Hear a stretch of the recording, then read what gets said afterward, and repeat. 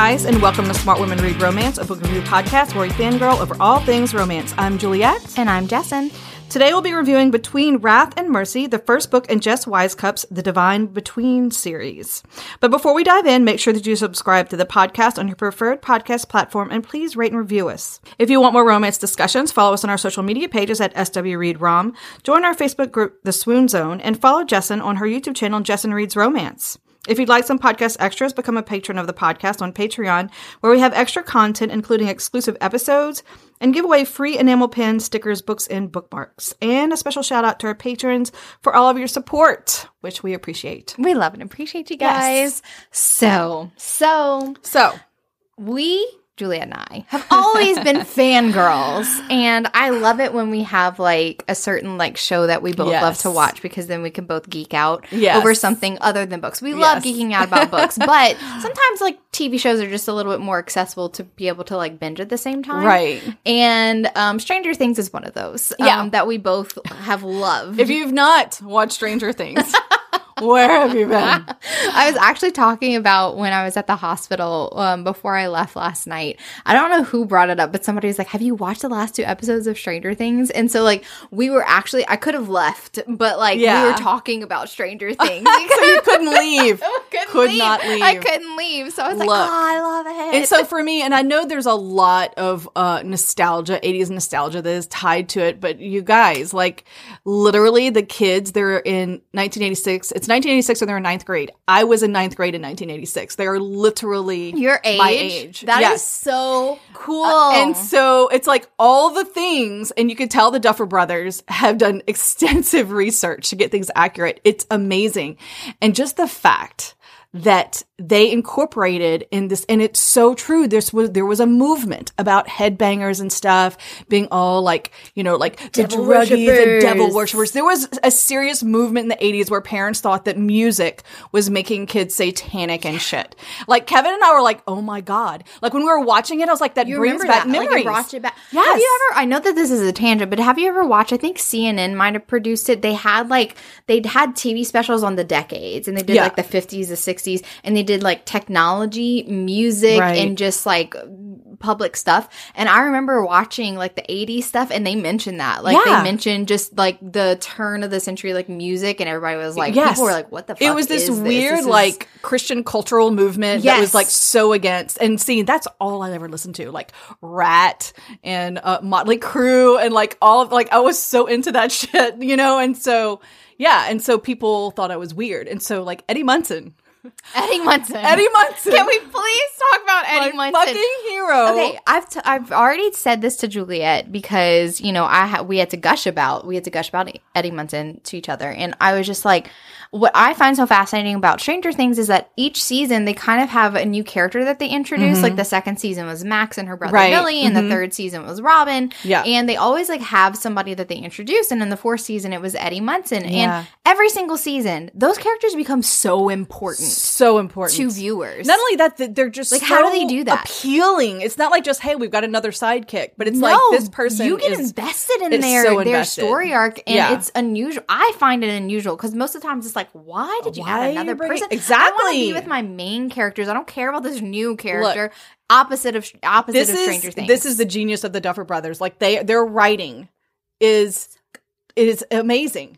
Okay, so let's talk about the Metallica Master of Puppets scene. So Juliet and her husband didn't watch those 2 episodes until a couple days after I watched it. So I was messaging Juliet and I was like, "Hey, have you seen the final episode?" Because like I woke up that morning and I was like, "Let's watch it." I was like, my God. So I was like, "Okay, I need you to whenever you watch the 2nd episode, there's a scene that reminds me of you," and that's all I'm gonna say. I was like, "There's just a scene that reminds you of you." Okay, so she was like, of course, trying to predict things. Oh, would it be this? Was it this one? Would it be this one? I'm like, no, just watch the episode. Y'all, I was trying to pre-predict it. What are you talking about? Oh, I bet, because you had watched the first episode, but not the last one. Yeah, and you I thought it was going to be. I thought it was going to be about Will being gay. Yeah, exactly. And so, okay, so it's so funny, y'all. Let me explain to you what happened in my household when they climbed on the top of that fucking trailer and the upside down. And the strings of Master of Puppets started. Kevin I said, no fucking way. Kevin goes, Master of Puppets. And like, we're like, he's like, oh my fucking God. Like, we were like literally like hyperventilating, fangirling, freaking the fuck out. Jackson was like, what's happening? I don't understand. Like, what is this? I was like, this is the most epic thing I've ever seen in my entire life. Like, it could only happen in the Upside Down, where he is playing Master of Puppets to get the bats to come to him. Oh, it was so good. It was so good. So that was a scene that reminded me of Juliet. And I'm going to give you a little insider information. Juliet has written some other books, and they were actually YA series. Yeah. And she had a character who played a Metallica song. He was like powered, and he like was singing a Metallica song. And I was just like, this reminds me of that scene that you wrote so long ago. That's so funny. And like, yeah, because he had the power of voice and music. It was so cool. And I was like, it's so like your character. And it's so funny. I didn't even think about that. She didn't even think about it, but I did. I was like, this reminds me of you. Oh my gosh. And we had a nice little reminisce about that. So that was real fun. But like Eddie Munson, okay. Oh. This is how much effect Eddie Munson has had on me, his character. I have not bought any Stranger Things like clothing or anything. Like I love Stranger Things, but I never Did you get a Hellfire Club t-shirt? I got 3.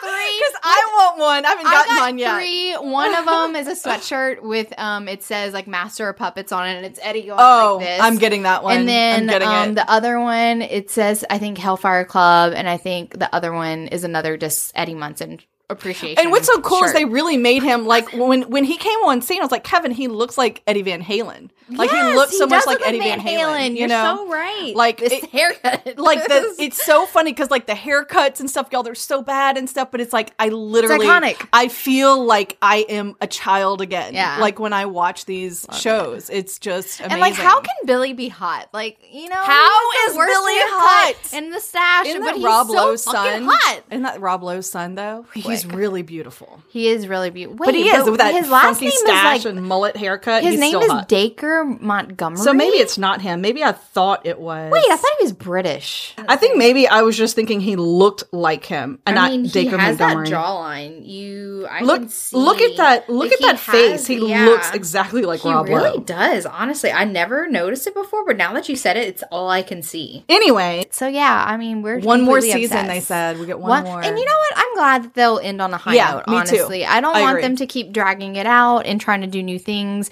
And I was actually pretty surprised that they had tied up a lot of like, I wouldn't even call them loose ends because I wasn't looking for the answers to these questions, but they're going to answer them. And I was very surprised that they're going to answer a lot of the questions about the Upside Down. I was just accepting of like it just being and there. I loved us knowing that like it was her power that created the Upside Down and pushed Vecna, or number one into the. Say that. Maybe people haven't done Stranger Things yet. I'm so sorry. Spoiler alert. But it's really cool. The whole Vecna aspect, all of that was interesting. I was glad we went to a new sort of like super villain. Absolutely. My mom said that Jamie Campbell Bower's voice whenever he was playing his character, she was like, it reminded me a lot of Johnny Depp's Willy Wonka. That voice that he would do, like that. Hey guys, like it was like deep, weird. Yeah, and I was like, yeah, he totally went there. But I love Jamie Campbell Bower. He's really cool. He's a rocker too. He actually has a band. Did you know that? Vecna has a band. What? Yeah, English rock band. I think it's always awesome too when we see these sort of like beautiful people become physically ugly because of they become monsters, physical monsters. You're totally right. Yeah. Anyway, that's our obsession with Stranger Things. Thank you for coming to our TikTok. Can I just say one more thing? Because I had a weird feeling. So this is a spoiler, so skip ahead 30 seconds if you don't want to know about Stranger Things. So there's a part in episode 4 where Vecna has Elle pinned up against like the wall, and he's like telling her basically, I assumed you would be by my side. Like it was almost, I felt like bride like monster beast. See, and that's bride so interesting though, because whenever I had first watched that scene, like I didn't get those vibes, but like after like maybe Juliet, I watched like, too much said monster it, romance. Too much monster romance, Juliet.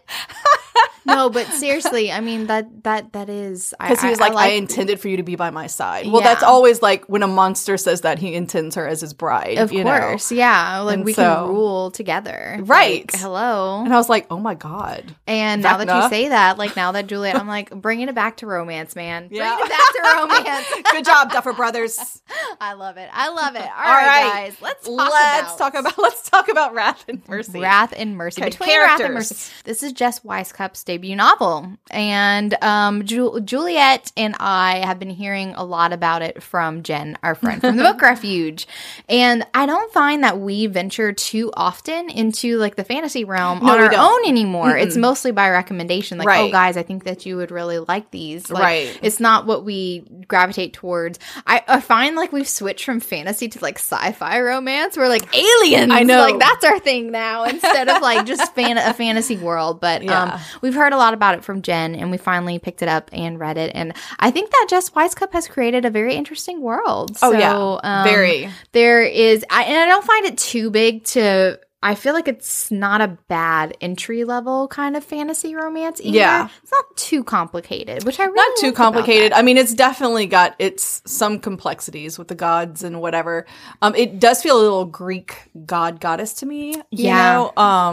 Because the gods can be good or evil and they can pick and choose who they support, people and which stuff. is very Greek god. Yes, exactly. Like how much are they going to influence us? Yeah. Mm-hmm. So before we get into the actual like meat of the story, we need to talk about the characters real quick. And then in the spoiler section, we're going to go over kind of like a brief world overview and talk about that, kind of like set the scene like we usually do for fantasy novels. Right. But anyway, so our main heroine, her name is Emmeline. So Emmeline is she was a twin and she had a twin sister named Lucia, and Lucia was somebody that they called the Beloved. And even though that they were twins, they were like the polar opposites of each other in looks. Emma has golden brown hair and Lucia has this shock of white hair. And that was kind of like a telltale sign of her being like blessed, you know, with those powers. Right. And her eyes also kind of lit up too. So like, of course, her family kind of really focused on Lucia because there is this prophecy, which we're not aware of in the beginning. All we know really is that the Beloved is meant to kind of bring about peace between these three countries. So we have three countries in this world, or at least in this area of the world. And so a lot of the attention went to Lucia, and she was supposed to be engaged to the crown prince of Vesta, which is where they're from, the country that they're from. Mm-hmm. And something happens, and Lucia is killed, and we'll talk more about that in detail. And Emma feels a little bit of guilt for that, and she runs away. Enter our hero, Rainier. He is the crown prince, the one who was actually, you know, kind of promised to her twin sister, but guess who he was really in love with?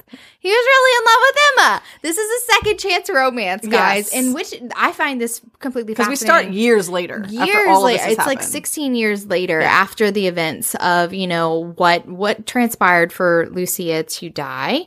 And it's really the catalyst for Emma and Rain separating. And we don't really know a lot about the events from that night initially. We just know that they were separated and they haven't seen each other for a long time. So, I love the mystery. I love it too, because it's just mystery. Like it's the driving force to find out what exactly happened between these two. And second chance romances are usually not our favorite. Right. So I find I really love the way that this that's why I was surprised I was recommending it to you. I'm like, okay, this is a second chance romance. Yeah, because Juliet actually read this one first and I was like, hey, so what do you think about it? Podcast book? Yes. And she was like, yeah, because like we're just hard on why would this couple be separated? Like the reasoning always has to be like, it has to feel believable. Right. And I feel like it really works for this fantasy setting too, because it's not like you can just stay in contact. Like once you're in like different cities and stuff, it's not easy to communicate. You know? Don't have cell phones. Yes, exactly. So I really like the reasoning and what kept them apart, and also what brings them together. Oh my goodness. This is 16 years later. Emma has a daughter, Alora, and she has been kidnapped, and she has to ask for help. And guess who she runs into? And guess who offers his help? It's Rain. So they're thrown together, kind of like a little forced proximity situation. And I love Rain so much. Too. He's so delicious. Such a wonderful hero. Yeah. So yeah. Guys, if you have not read Between Wrath and Mercy, you totally need to pick it up and come back and chat with us. All right, guys, we're in the spoiler section. Okay, so let's start. So let's start from the beginning now. Yes. So we're in present day. Okay, Yes. present day. Her daughter's 16, and her husband Faxon. Do we want to talk about the world a little bit, like the gods and stuff? Yeah. So let's do that first. You want to talk about the set us up with a background with the gods. Like, what are the gods that all three of these countries they all like kind of worship the same gods, right? And there's 4 of them. So Juliet's going to tell us about which. So there are 4 main gods. There's Ayanora is the goddess of light. We have Rhea, who is the goddess of fertility. Hanwin. He is the god of wrath, and then we have Círdan, the god of dark. Yes, so those are the 4 gods, and the beloved is said to be blessed by Ainara. Right. So that's who Lucia is kind of like. I don't want to call her like patron goddess, but that's the person who supposedly gave her powers. Yes, and is her powers, basically patron. Exactly, yeah. And that's who her powers of light are supposed to bring about peace to the 3 countries. So there are 3 countries. The one that we're in, and the one that Rain is the crown prince of, that's Vesta. Mm-hmm. And then we have the Westeros. The king of Westeros. And then we have the country that they're basically warring against, and that's Volterra. Those are the bad guys. Yes, the bad guys. And then we have the neutral country, Nythir. I don't know how I forgot how you pronounce it, honestly. Jess Wisecup does have a pronunciation guide at the beginning of her book, though, which comes in handy. Yeah. But I think it's Nythir, and they're usually the neutral party, basically. So if either Volterra or Vesta allies with Nythir, it could tip the scales between kind of this war that's been going on for a while now. Right. And I will say, I want to give just a little bit of the backstory of the sister, her sister Lucia. Mm-hmm. So we do get in a flashback pretty early on that Lucia was killed by King Dryul, of Volterra, also known as the King of Bones. The King of Bones. Awesome. I love these monikers. Love that name. Yes, I was like, that is King of Bones. Sinister. So Guess sinister. Who's the sinister party in this situation? Yeah, I think he's the bad guy. I think he's the bad guy. And so all we know is that she feels immense guilt because she wasn't there to save her sister, and that it was her fault. She feels like it's her fault. Yes, there's something about the situation. She feels like she's to blame. So much guilt that and she and Rain we know that they had a relationship, but that he rejected her, and she has basically disappeared. Yeah. She got married shortly after her sister died. About a week later, her parents were kind of encouraging her to marry this guy, Faxon. She married him. They consummated the marriage, and she got pregnant, and had not had sex with him since. She talks about that in the very first chapter. She had a baby, and she's like, "That was enough. You're not for touching me anymore." She also talks about how it was a very difficult birth. Whenever she had Allura, that she almost died, hemorrhaged and died, basically. Right. So that was also a factor in her not I guess it was more of her excuse. To Faxon being like, "I don't want to get pregnant again." Yeah, because she had abstain. Midwife or nanny or somebody who basically told him, "You need to not touch her anymore." Yeah, and so she's even put off the advances, and it was never a love match. I think he's 15 years older than her. Faxon. She never, and he's not even very physically attractive when she describes him. Ew. I think he has a comb over and a beer belly, paunch, and I'm like, ew. But okay, so the reason why she's in hiding is because shortly after Allura's birth, she displayed the powers that Lucia once did. Right, she has a shock of white hair, and her eyes would glow whenever she cried. I think of Daenerys Targaryen or something. The Targaryens, they have that. They have the distinctive hair and the glowing eyes. And I think that the part, it's not really explained fully, but I think the part of the glowing eyes, it's high emotions bring out that. Right. And so it's very hard for a baby, to hide that. And so she, Emma, is very distrustful of the Myriad, which that's kind of the religious sect. And she feels like they're also partly responsible for getting her sister killed. Yes, she feels because there was so much pressure on Lucia and stuff. And when they confirmed at the temple if Lucia's divinity, which is basically you have magical abilities, they call it divinity. Right. And she never really knew what went on in the temple for them to test Lucia.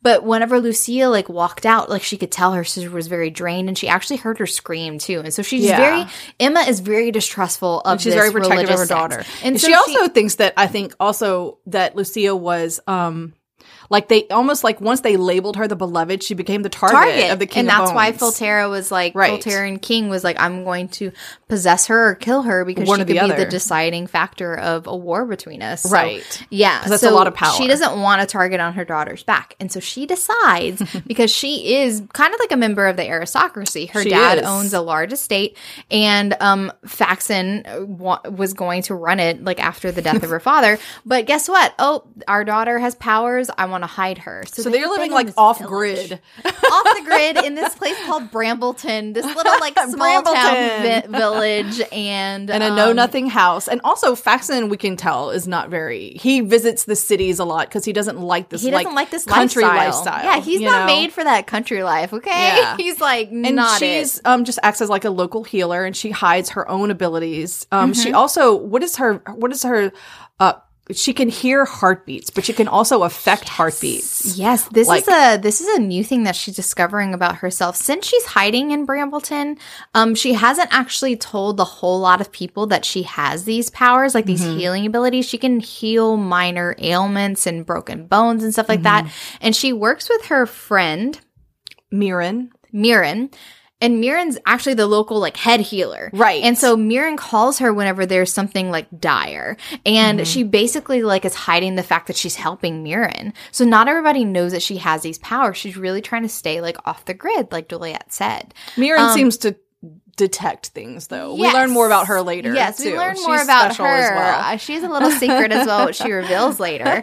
But I really love how Jess really sets up the loneliness of this kind of lifestyle. Yeah. She hasn't even told Mirren everything about her background. She knows nothing about. She's just too scared that someone's going to find out. The beloved and being killed, and her daughter also displaying powers. Like, she's just trying to lie low, and she doesn't really have very many friends in the village because she just doesn't want people to look at her too hard. Be interested in her and her daughter and stuff.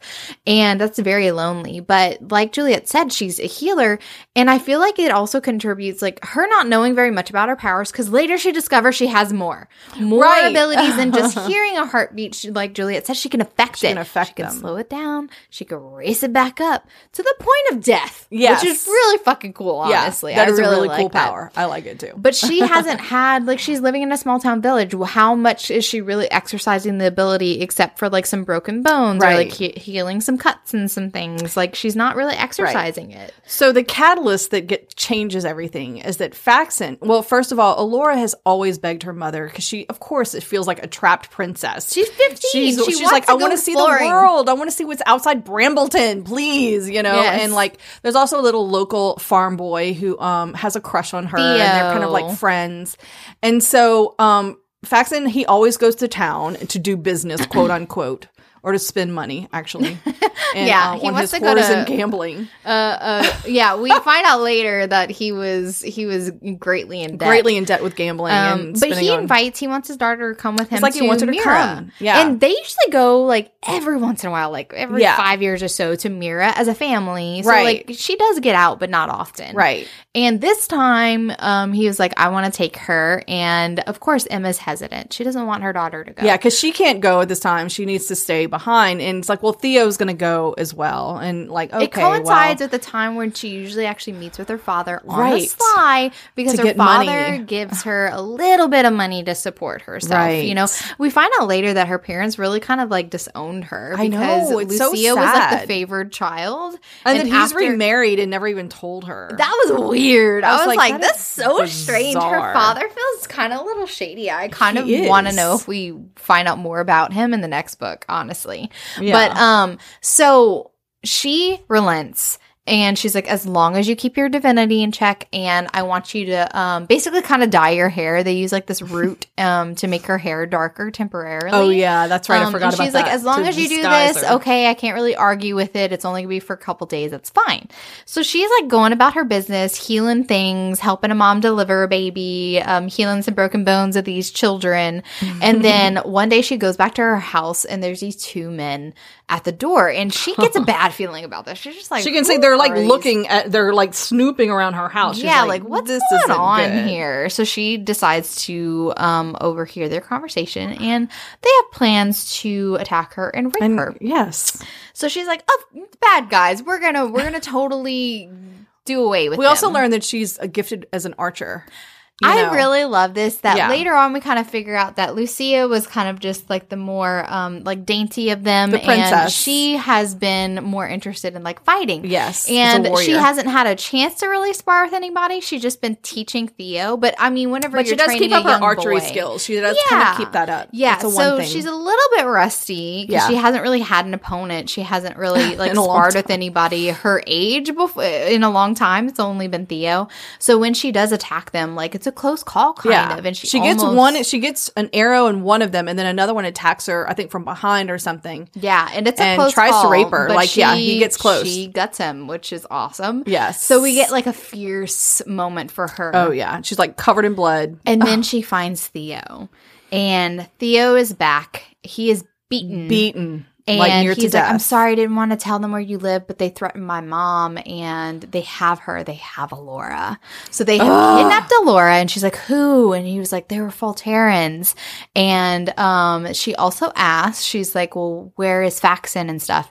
And I don't know, I was knocked out, but he wasn't there whenever I woke up and stuff. So like, I am immediately fucking suspicious. Yes. Because when he left. I know, exactly. When you were suspicious, I was suspicious of that too. I'm like, come on now. When he left home that morning, he gave her a kiss on the cheek and said, like, farewell, my love, or something like that. Goodbye, my love, which he never gives her, He's not affectionate. They're not that type of couple. No. And she's like, that was weird. And I'm like, yeah, that was fucking weird. I'm like, what was that about? I'm like, that's sus. So I was like, yeah. I feel like he's a shady character. Yeah. So, and of we course, end up being right. We end up by being right, which I love. So, of course, she tears off to her father's estate. She's like, I need help. She's bloody. She's covered in blood. She leaves the bodies, like, just takes off. There's no time to waste. Right. She's like, she's panicking. Her daughter's in the hands of the Volterans, the enemy, the great enemy. The king of fucking bones who killed her sister. It's happening again. Now, so she rushes. She rushes to her dad's estate, and when she gets there, she finds that Lavinia, Rainier's sister, and DeWalt, Rainier's best friend and like second in command, are there, and she's like. Okay, and she just like bursts into the room because covered in blood. She hasn't seen these people in 16 years. Years. They're all in shock because we find out that basically Rainier looks for her every year because the father said she was in Nathir, the other country, the neutral country. So he has gone searching for her for years. Whenever I think it was maybe DeWalt that actually reveals it. It was either DeWalt or Lavinia that revealed that after the father insinuated that you were in Nathir, we stayed in there for the first year. We like literally were searching everywhere for a whole entire year. And then after that, we returned once every single year to search for you. Like he never gave up on her. I love a persistent hero. Me too. I love this. In our first meeting between, and then Rainier like steps in and it's like all quiet. And so this reunion was so intense. Like because she has to ask this man for help and they have a history. And for some reason, she also feels guilt when she looks at him for her sister's death. Yeah. So come to find out, like this was a situation that happened. Since her father was like a lord and everything, the crown prince would visit over there because of Lucia's status as the beloved. And they were betrothed. They were betrothed to marry. And I love how later on when they were discussing it, apparently like the first year that he had visited there, like he hated them because he was just like, I don't want to do this with my stupid family. Uppity girls. My family wants me to do like I wanna be with my friend DeWalt and do whatever. Like I don't want to have to entertain them. But they all four became became all super close with each other, and they would like run around the estate, the gardens and everything, and they were all really, really close. And she even got Lucia to spar with them and stuff. And it all changed that night. So we have in the prologue, like there's a brief prologue between Lucia and Emma whenever they're laying down. And Lucia kind of offers, she's like, you know, I don't have to go through with it or whatever. It's very vague and stuff. Yeah. And she's like, no, it's fine. But Lucia wants her sister to stay with her. And she's like, I want you to be with a conduit so that you can be by my side. I want you to come to the city, Astera or whatever. Right. And we find out later that there is this ritual that conduits can perform. And it basically and that's gives whoever them long holds life. magic. Yeah, whoever holds magic, if you have divinity, you can bond with somebody. And it's usually a love match because it's usually kind of sexual in nature. Yeah, because the sex actually is part of the ceremony and creates more power. The mind, body, and soul parts of the ceremony. And guess what happens during the body ceremony? How do we connect? Yes, exactly. So we always kind of got a sense from the beginning that there was kind of like this forbidden love aspect between Emma and Rain. And we find out later that, you know, there was in love. Always flirtation going on. But the night that Lucia died, Rain actually was coming into his divinity. He's a little bit older than them. And his ability is to create rifts, which is basically kind of like, you know, like create like wormholes. Wormholes to be able to in travel space, to travel to other places. Yeah. So it's to places that he's been, he could travel there if he can picture it in his head. And they took down the wards around the estate to be able to travel. So that he could choose do the rifts. And the reason that they're traveling is because they want to have sex for the first time. Yep. And so this is why they feel guilt is because she feels like she's betraying her sister because she always assured her sister, like, no, you go through with it because this is the reason.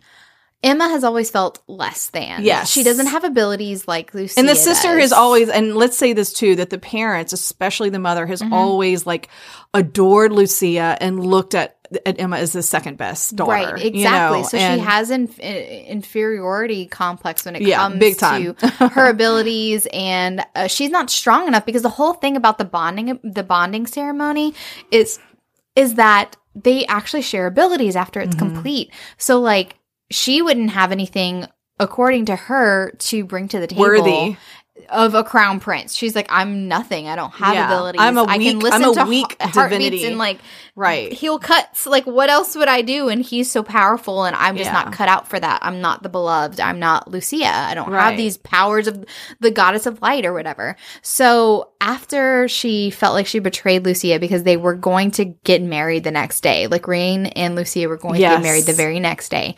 But since the wards were down, the Volterans were able to attack the estate. Yep. And in the process, Lucia died. Right. And we find out later that Rain actually opened up a rift, like after they returned and after they were under attack and they were fighting and stuff.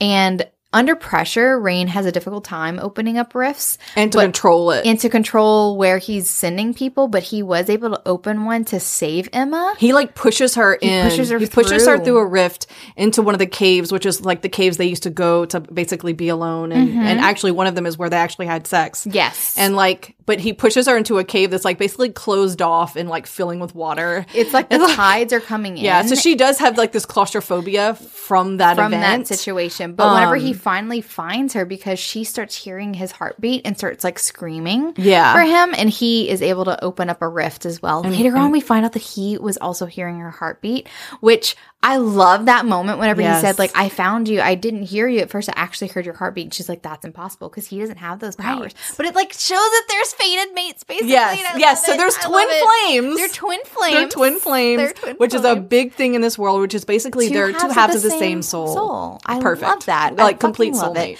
So anyway, she feels a lot of guilt because when they actually return, she finds that her sister Lucia has died. Right. And she's like, if we hadn't taken down the words, she would have been alive. She would still be alive. So they're in like sudden, like intense grief. And this is also her twin sister. Yes. You know, it's like doubly, they're just like so close, you know? And so she's grieving like this mortal loss. And then, and the other thing we find out is that Rainier says, I can't. And he rejects her. He rejects her. And so I really like his explanation later too, because they were pretty young when all of this happened. They were like 17. Yeah. And he was like, I was raised a certain way and I was still in the vein of following and my father's footsteps and basically like duty was drilled into me. Yeah. So I knew that like an alliance needed to happen and stuff. And I couldn't be selfish because he wants to change the country for the better. His father has lived a couple centuries. Yeah. And he's kind of getting a little senile. Yeah. He used to be a good ruler, but now he's also not. Turned cruel. Yes. He's not a good ruler anymore. And so he was just kind of like, I was trying to not be selfish when, I said that we couldn't. Like, it was just so much was going on and it was so fast. And then a week later, she's married. And the thing was, it's kind of funny. It's kind of funny because she had several suitors, and then when this incident happened, it went down to one, Faxton. Like, it's like all the other men kind of like back off. Like, I don't know, maybe there's a curse on this family, tainted. whatever. His family is tainted. But Faxton wants her. He wants this alliance, and the parents are like, oh, pushing it. They're just pushing it, and she's in grief for the loss of her sister, and she's in grief for the loss of her love because he's rejected her. Yes, and so she's like, well, it doesn't matter. My life doesn't matter anymore. I might as well at least appease my parents. And so she does, and they consummate the marriage and then have a baby. So it's just interesting because he never thought that she would go through with it. Like, he goes to the house when he said that, he was like, I thought that you were never going to go through with it because you've never been a person to do what you're told, and I knew you didn't like him in the first place. Like, I thought that you were just not going to go through with it. And there's so much anger, bitter feelings over all the decisions. Like, what ifs? Like, it could have been different. It could have been different. If I hadn't rejected her, if you had let me in, if you had, there was so many what ifs. Yes, so many what ifs. Yeah. But this is what we're working with 16 years later. So 16 years later, he's standing there looking at her, and of course he's like looking at the blood on her and is like, is that yours? He's like, you can tell his protective instincts are like immediate. Yes. Like, when he's like, I need help to find my daughter. She's thinking that, oh, well, I need to convince him to help me. He doesn't have any loyalty to me. Like, we parted on terrible terms. She actually stabbed him. Yeah. That's right. They fought. They had a fight where she was like, if I win, then you can't come after me. Like, you have to leave me alone or whatever. And then she ends up by like stabbing him. And so she's thinking that she has to convince him, and she has to tell him that her daughter is the beloved, because then that means that she is a bargaining chip, and this is why like it's necessary for the crown prince to go after, because the Fulterans cannot be in possession of the beloved, let alone her daughter. Right. So she's thinking that she has to tell him that. Yeah. And that's the only reason why he's going to help is because of that. Which, of course, we know is utter bullshit. Rain has been in love with her this whole time and has been searching for her. And he's just like, I love how later on we realize that. Okay, so later on we realize that Rain has actually just been recently engaged to one of the daughters of the Queen of Ninth Year. Kiva, whatever her name is. It is Kiva. So he's recently been engaged to her, and the part of like the binding marriage process and stuff like that is that they have to perform these tasks. Yeah, the Marian gives you a task to perform to bless your union. Yes, and she's already performed hers. She's already made him his cloak, and it's all different. They just assign you stupid things to do. Honestly, yeah. And he was basically he had gone to the Marian to get his task, but suddenly last minute he comes back. And he goes to her father's estate instead. So it was kind of like fate. Like, he was on the way to do his task, but instead he went to her father's estate, and then all of a sudden she's asking for help with her daughter. Oh, it was so good. Like, I loved it. It so was good. fate bringing them back together. And like, you have a feeling by the end of this book, like it was the gods that are kind of like, the gods are pushing them back for that, together. because he had said he had prayed, and he's not really super religious, and he had prayed for like guidance basically. And he prayed to forget about her. Yes, he said, please let me put her behind. It's been so long, and then instead they push him towards her. And then he's like, and instead he feels like he needs to go to her house, her parents' house. Oh, so good. So much. I love it so much. So on their journey, because they need to travel to Mira, which is the town where she was like taken by, and they need to discover like what's been going on. Let's say too that Rain is he's not cold, but he's hard. But also there's like these little moments of tenderness, and like you can see he still cares for her, but he's also like protecting his hurt heart.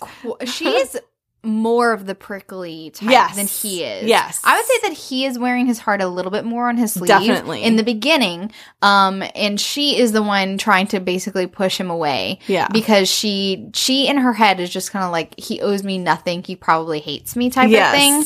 And I'm asking him for a lot, so I should be appreciative. But she also just has her defenses defenses up because every time she looks at him, she feels that guilt. Yeah. Of the last time that she saw her sister, she was reading guilt on, she just hasn't let it go. On Lucia's face, like when they went back through the rift to find their manor under attack. She thinks that she sees Lucia like basically blaming her, like you betrayed me. Which is totally not stupid. We find out later. There's so many things we find out later. Okay, guys, which is we not find the out case. later that Lucia was actually in love with DeWalt. DeWalt. And they had been sneaking out. Yes, and she had been bringing down the wards too, so they can sneak away and so like it be wasn't together. even. It literally wasn't even their fault. It just so happened to be shitty timing on the part of everybody, you know. And I don't think that Lucia would have gone through with the ceremony. I don't think so either. I think because we find out later clear. that like basically Lucia. Who was it who had talked to? Did Lucia and Rain had discussed it? Rain had discussed it. They had discussed it, and he had basically said that he was in love with Emma. So like. I don't think it would have happened even if there wasn't an attack. So I don't know. It's like all these guilt feelings she's been carrying around for years for naught. You know? For naught. So when they're on the way to Mira, there is an incident where she's obviously feeling feelings for Rain again. And she can't control it, so she likes to go by herself a lot. And she's going to gather some more water. And there's this stream, and she's like admiring how clear the water is over here. Oh my God, like, the scene! Pebbles.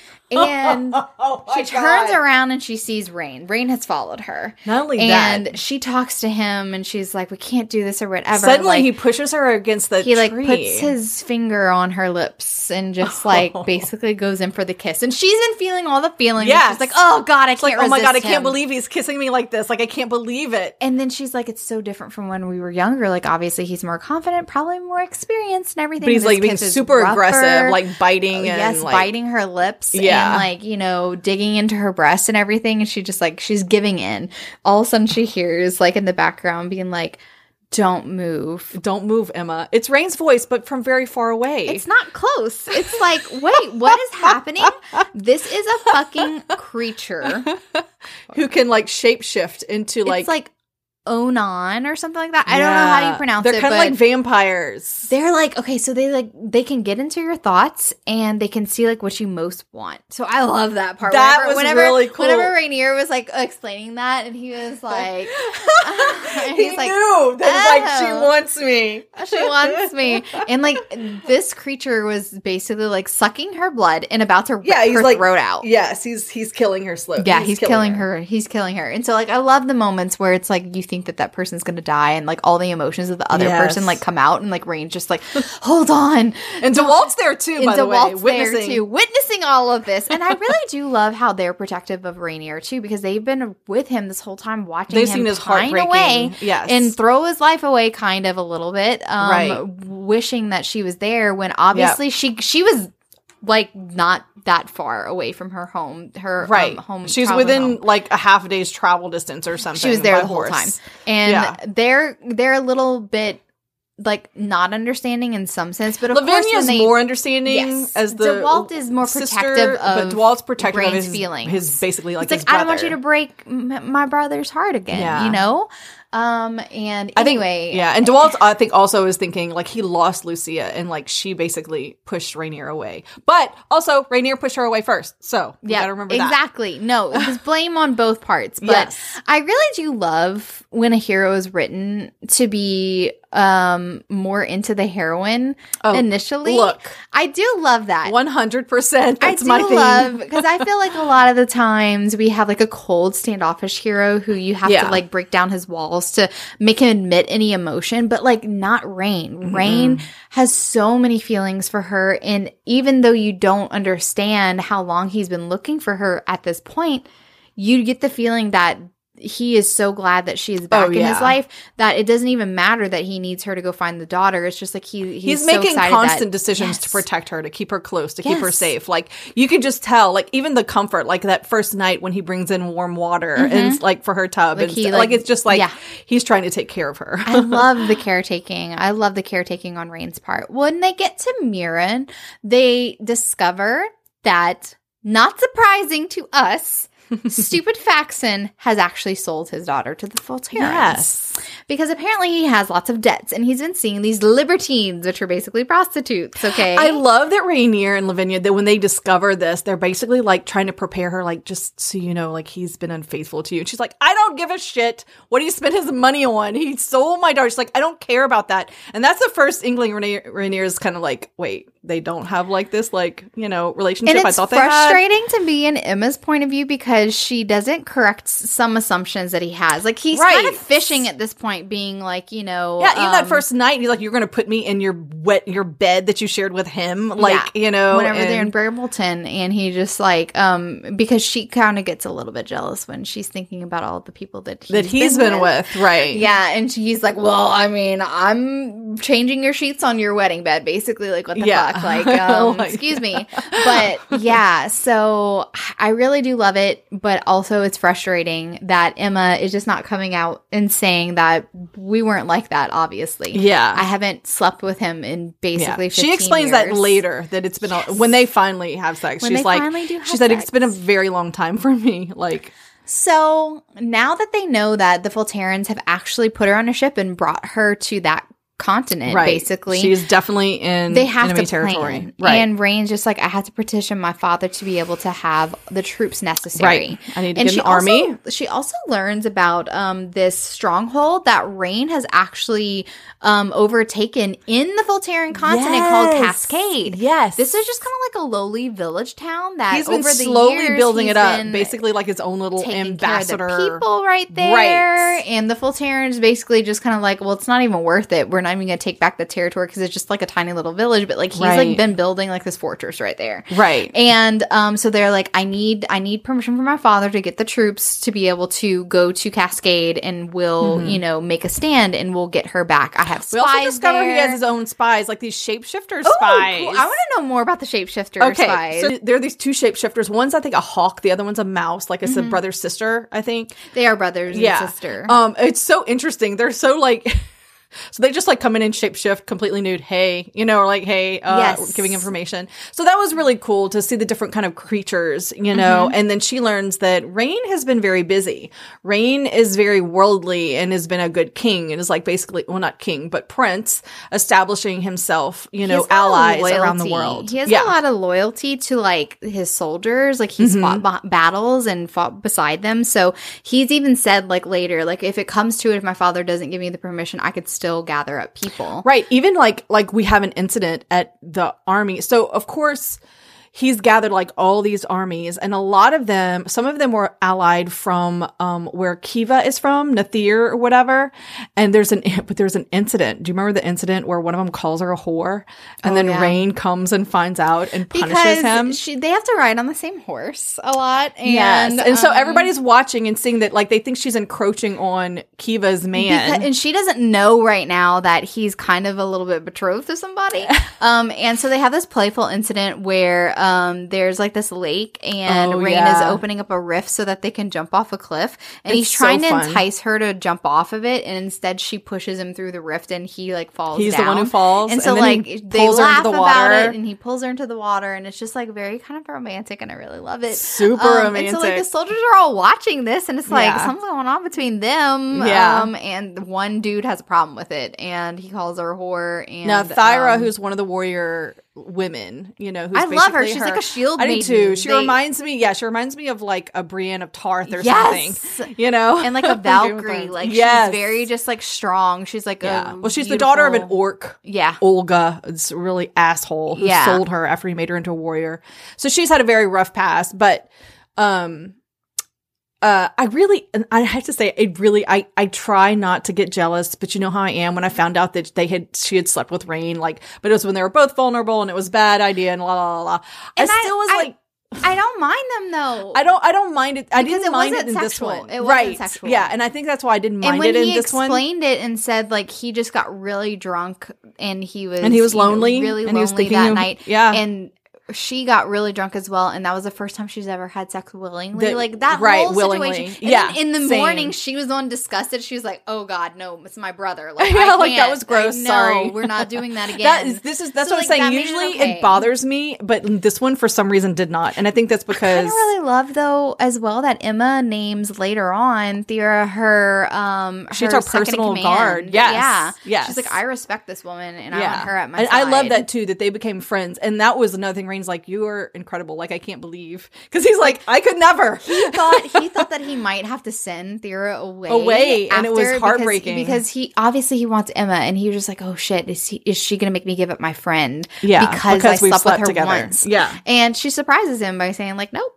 Not at all. I like her. Why would I do that? And she was a little jealous at first, but then she discovered, the true circumstances, feelings, and she was like, "Okay, it's fine." And Thera becomes basically, will destroy. She's the one who calls out the dude. She's so fierce and defensive and protective of that I love it. She becomes so like loyal she to her. Knows how strong she is, and she sees her true character. And I just really love that. I really do too. love good girl. So there's some really cool characters. Very cool characters. So we can talk about also when they return to Brambleton, they scoop up Mirren, and Mirren decides that she's going to come with them, and that's after she reveals because. So Emma feels a little guilty that she's never revealed her background to Mirren, but she's like, because they were like best friends, but she never shared. Hey, I've been keeping a secret to Emma, and so whenever she reveals that she is a Marrow and she was captured and her medallion was destroyed, so which means that she's like a sea creature basically. Yes, and I love it. And if you're reminded Juliet Marie, I know. So this is nostalgic for us. Yeah, back to the Selkies of Juliet Marie. Yes, because the Marrows once her cloak and whatever is taken, she can no longer return to the sea. Yeah. And basically, they're land bound. A human stole her, and so she could never return. Yep. And she was like, forced into that. And so she's stuck on land. She can never return. But she also has a bit of compulsion to her as well. It's like a siren. Siren. Okay, so what she makes Rain do is basically just kind of like kneel down and then forget that he ever knelt down or whatever. But then she also compels Emma to do it. And since we're in Emma's point of view, we don't know that it happened. What she compelled Emma to do. We just know that she wakes up and she has her arms around Rain's shoulders. And I'm like, I want to know what she compelled him to Mirren's do. Just toying with them. Because he had a small smile around his face. And I'm just like, did she make her confess something? Like, I want to know. I want to know what just happened. Oh my God, that was good. That was a good little scene. Just with them because obviously she has some compulsive powers that might come in handy. And then we find out that DeWalt and Lavinia are actually a bonded pair, but they're more like friends who sometimes they're like friends with benefits together. And they also so they Lavinia like having additions. Is bisexual and she leans more towards women. And her and Mirren start and DeWalt's perfectly okay with this threesome. That one scene whenever they're like all in the tent and Mirren and Lavinia are like kissing and like DeWalt's like getting really turned on. Yeah. And Rain later says like, we had to get out that tent because it didn't matter if we were in there, it was gonna happen. Yeah. Like, they didn't care. He would never, like they didn't care when DeWalt's it happens. Not gonna like stop because they don't always sleep together, DeWalt and Lavinia. Mm-hmm. But when the compulsion like happens, because the whole like body sharing is also a way for their powers to stay it's shareable. like a recharge. Yeah, exactly. So sometimes they're compelled to be with each other, but not very often. I loved the sex scene, the first sex scene. Well, all the sex scenes, but the first sex scene between Rain and Em. It was like they, and we also learned that the first time they had sex, they were interrupted, because they feel like the pull back to home. Mm-hmm. So they didn't even finish, And so it's just like, it was like this moment of like, finally they can be together and finally they can like give in to their emotions. And I really love how gentle Rain is too, because they do a couple things before they actually have sex and it's very gradual. Like he wants her to be ready. She's not ready at first, so she does a couple of things. She also has some low self-esteem too, based on her body. As much as a warrior as she is, she has very low self-esteem. But and I think she's and also I think she's also thinking like, I'm not the 17-year-old fit girl I was back then. Now I've got like extra self-conscious like, about you know, her body fat from having a baby and like all this stuff. And like he loves every inch of her, which is awesome. That's why Rain is just We such love a fucking Rain. great character, because he's just like, I fucking love I love you. you. You are the same Every bit of you. person Every that bit of I knew and loved, only better now. And like, I still which is what fucking true love is you. like, Yeah. you know, like they don't care, you know, Exactly. and so it's nice. So interestingly enough, she gets visited in a dream because they find out that Allura is with yes. the younger son, and Rain is Kieran. like, this is actually a good thing. He's not sadistic. He's not like sadistic Declan. like Declan, the older brother. Right. And we may have a chance because I've actually had meetings with him and maybe we can negotiate. So this is a good thing. Well, apparently Kieran's powers are kind of like dream walking. Yes. And he visits her in a dream and basically is just kind of like, you can stare daggers. But I see where she gets it from because you're staring daggers But at it's me. it's dream walking, but like you said, it's like real. Like he brings her to where his home is, like in the dream. You know, which and is he really basically cool. says like he's willing to give Allura back. Mm-hmm. He doesn't want her in the hands of the brother. And we kind of discover he obviously has feelings for her. Yeah, he kind of has feelings for her. And I'm very interested to find out more about him because we only see him really in these dreams and then right toward the end of the book. And he dreamwalks a couple of times. The second time, she's actually able to see Allura. And at first, she's being a little stubborn because she does find out that she's the beloved from them. Her mother never told her. Yes. And she's feeling very frustrated that she was, you know, sheltered in this way. Mm-hmm. And her mom didn't really prepare her for any of this. And of course, frustrated with her father. Yeah, the first thing she finds out is she's kidnapped and sold across the ocean. Yeah, and she's like, why would my dad Little sell pissed. me? Like, what the fuck? And I also love how we get the protective instinct from Kieran where he has Faxon tied up outside with a chain around his neck like a dog. Yes, because he sold his daughter. Yes, and then slapped her like later on. So it's very interesting because I was like, protective over Allura, aren't you? Yep. So anyway, they have this plan to meet basically, and he wants to do it on the sly. And he's like, I have this plan. Basically, I'm going to bring my brother wants me to bring her to Cascade, and you guys will be there, and I'll actually bring her to you, and I want you to capture me too. Like, you know, capture like me too. So capture me too. Basically, I don't want to be with the full Terrans anymore. Yeah, and I can be kind of like a bargaining chip kind of thing. Yeah. You know, so that's their plan. So they're kind of preparing that. The brother Declan is gathering his army to go to Cascade. Right. And so they have this time too. And they go to the capital city of Vesta to be able to petition the dad for like the armies. And by this time, he's wearing her down. And they finally consummate their love for each other, finally, once he has a bed for her. And it's so beautiful when they come together. I love also that he so brings tender. her. It is, and he brings her to like this special home he's built with her in mind. Everything, the gardens, the garden, everything because is she's a for gardener. her. Oh God, like, and she knows it. Like she's just like crying. She's like, he did this for me. He built this place for me years ago. And years like ago. everything he's doing is like showing her that he plans to have her in his life. And yeah. also like when he basically says go get dresses on credit, he also says that you can get books on credit as well. Her daughter Allura loves to read, and he's like, I already put her name down on my account. And stuff. Like he's showing her like this could be her life. I'm going to take care of you, and Allura's going to be mine as well. Oh, I forgot before they even get there. So there is an incident where apparently after Kieran, Kieran actually got really fed up with Faxon after kicked him out. He slapped Allura. He basically has him shipped off to them. It's like he's your problem now. His mind has been broken by a seer and a mind breaker. Emma heals him just enough to be able to get a couple of like details from him, like what's going on. And he also says, I guess she's yours now. I guess she's yours now. I always knew that she opened up her thighs for you or whatever. And he talks to Emma saying like your eyes are white and stuff like that and all that. He says like some really cryptic fucking things. Yeah. And she's like, well, his mind's too broken. And she actually stops his heart. That's like the first time that she kills him. Kills somebody like this. And she makes his heart stop.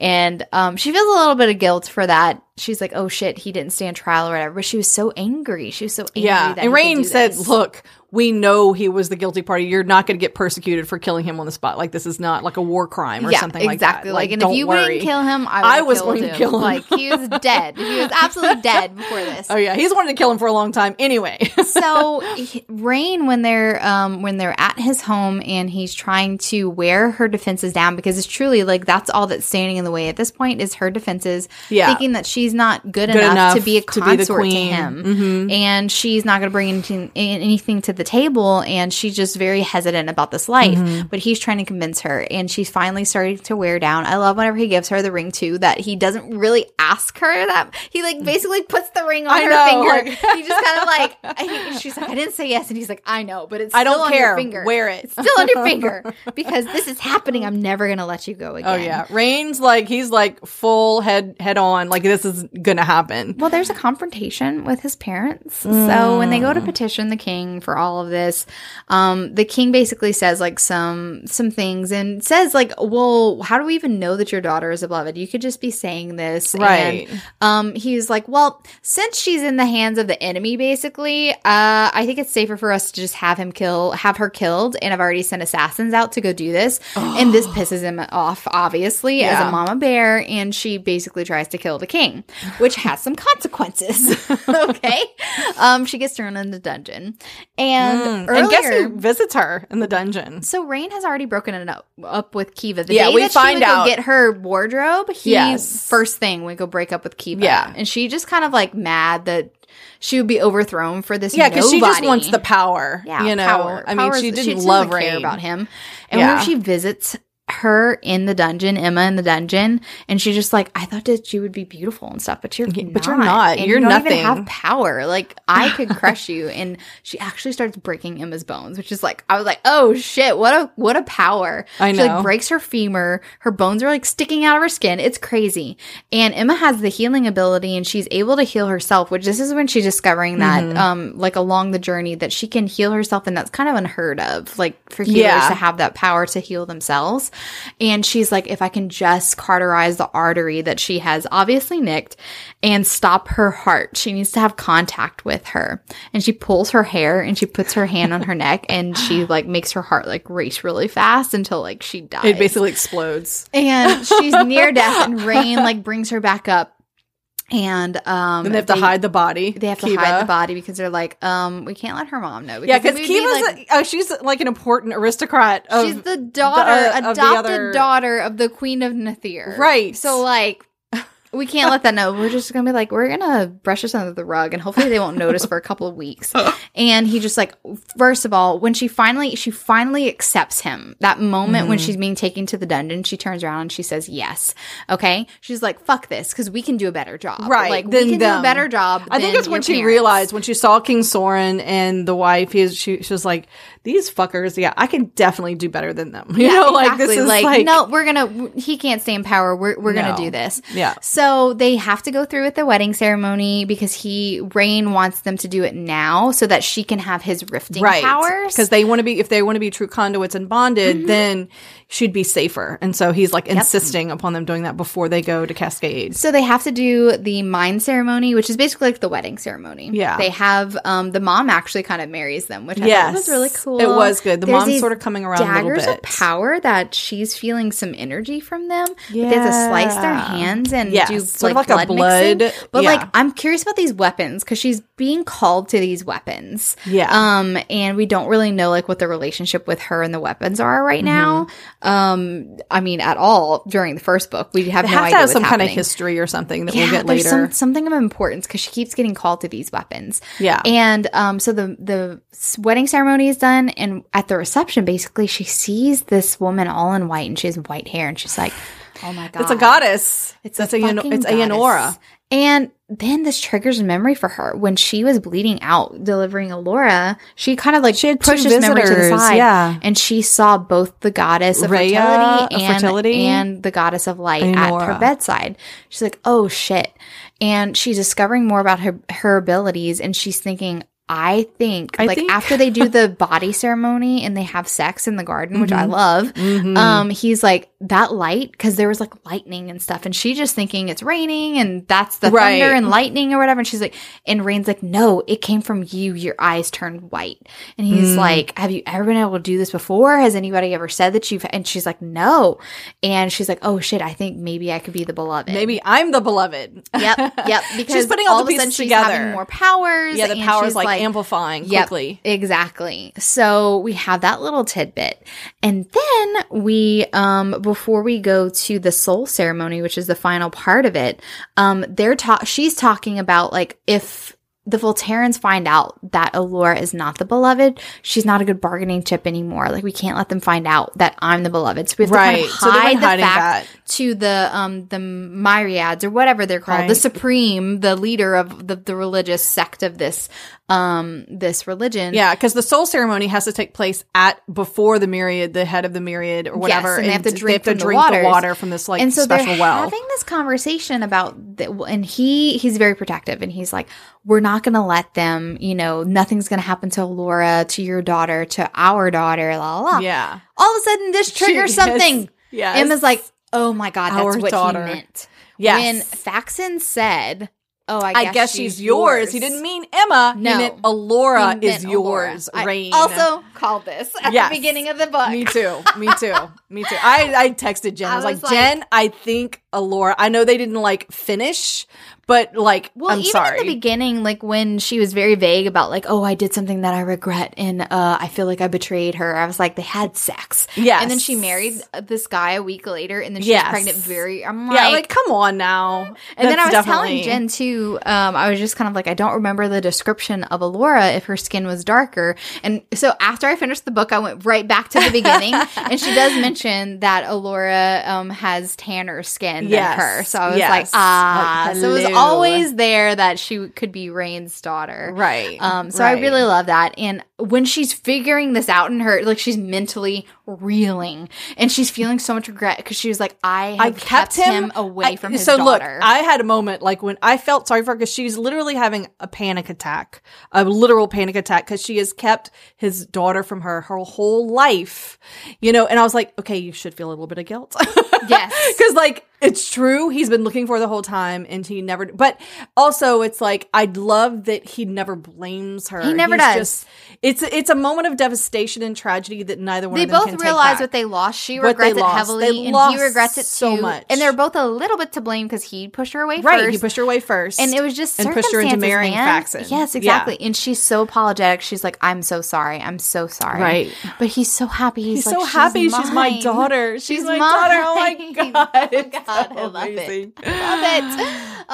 So let's get to the final battle. Yeah. Satisfying. So after she drinks from the waters, they're both connected and they can share each other's powers and they test it out a little bit. She and also kind of gets some creepy vibes from the Supreme. She's like, he's weird. Yeah. He also mentions the king's first wife. Yeah, what is going on with that? Okay, so her name was Lark, and apparently the king forbade everybody from talking about Lark because she committed atrocities. And he had her executed for her atrocities. And apparently the Supreme was tight with Lark. And I'm like, that immediately is sus because if you were friends with somebody who was so awful that nobody speaks her name anymore. Lark is going to come back into play later. I just feel like whatever happened to her, whatever she did is something like, it's like shady. I know. I'm like, did she have a child with someone else? Did she I'm trying to think, what did she do? I don't know. What did she do? It's a bit of a mystery at this point, but that's what's so exciting about this series. Yes. And so she gets this message in her head that basically says, go to sleep, Emma. And she's Kieran's trying to talk to her. Kieran's like, go the fuck to sleep. I need to talk to you. And so she has Rain knock her out basically so she can immediately fall asleep. And he's like, Declan has her. He has her. And he's they're heading toward Cascade. You need to get there soon. And so they rift all the way there.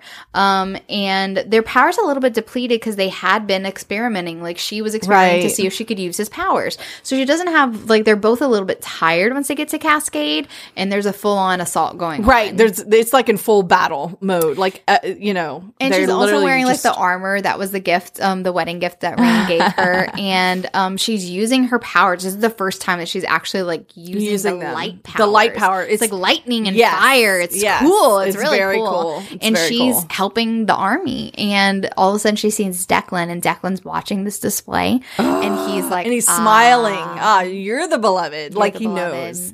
So they have this confrontation, and he's like, he's a very typical douchebag villain with all the little smarmy things to say.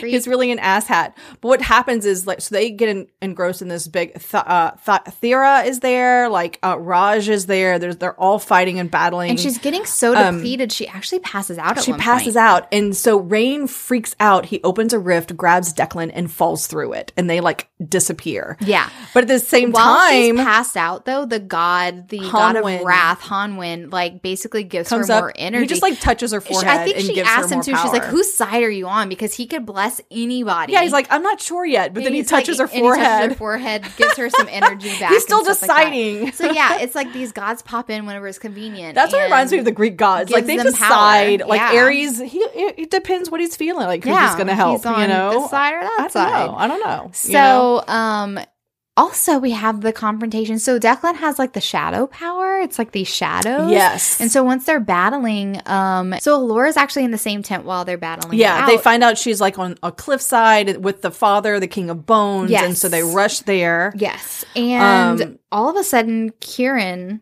appears there as well. Yes. And it's like Emma's like, did he betray me? Like, was this what's happening? For us? Why is he what's he here for? Yeah, exactly. And all of a sudden they have Kieran go behind Alora with a knife to her neck. Push a forehead. It's so visual. He grabs her by the forehead and presses her head back to his chest and says, "I'm sorry," and then slits her throat from ear to ear. Yeah. Like I was like, and what the fuck? A person appears behind him. The black-haired, pale-faced vampire, who's also, she says, he has like the god of darkness, like his lust and seduction and everything wrapped up into one in darkness. I'm like, perfect vampire. So we don't exactly know what's going on right here, but Julie and I are theorizing that maybe he was the god of darkness, Círdan, and maybe he had influenced this situation. Círdan and Kieran. Yes, exactly. Maybe he had influenced this situation because we think that Kieran has really like actually Laura. loves her, but he's just murdered her. So this is very fascinating. I'm like, if he is going to be, I'm really curious if the next one, if he is going to be a hero and Alora is going to be the heroine. But they're so young. They're so young. She's 15. I know. I thought she was like 16. It's been 16 years. She is 15. Yeah. So it's just, she's too young to be. She's too young, I guess. Married. I don't know. It'd be weird. Are we going to jump ahead? Like, I feel like I really wonder, because y'all were coming up on a cliffhanger. So basically it ends where Em loses her fucking mind that her daughter's, and she is like screaming and screaming and screaming and running toward, like trying to get to Alora past all these shadow creatures that are holding her back. And guess what? She gets blessed by the shadow god too. Yes, the shadow god blesses her too. So she's been blessed by all of the gods. Yeah. All 5. And she is the shadow power now. She is the beloved now, right? She has to be. But then we switch to Rain, and Rain is like, he feels this devastation through their connection, and then he feels like he loses both the connection right before he's going to die at the hands of Declan. Yeah. Like he's literally in the arms of Declan, and Declan's about to kill him. And that's where the book ends. That's where the book ends. That's where the fucking book ends.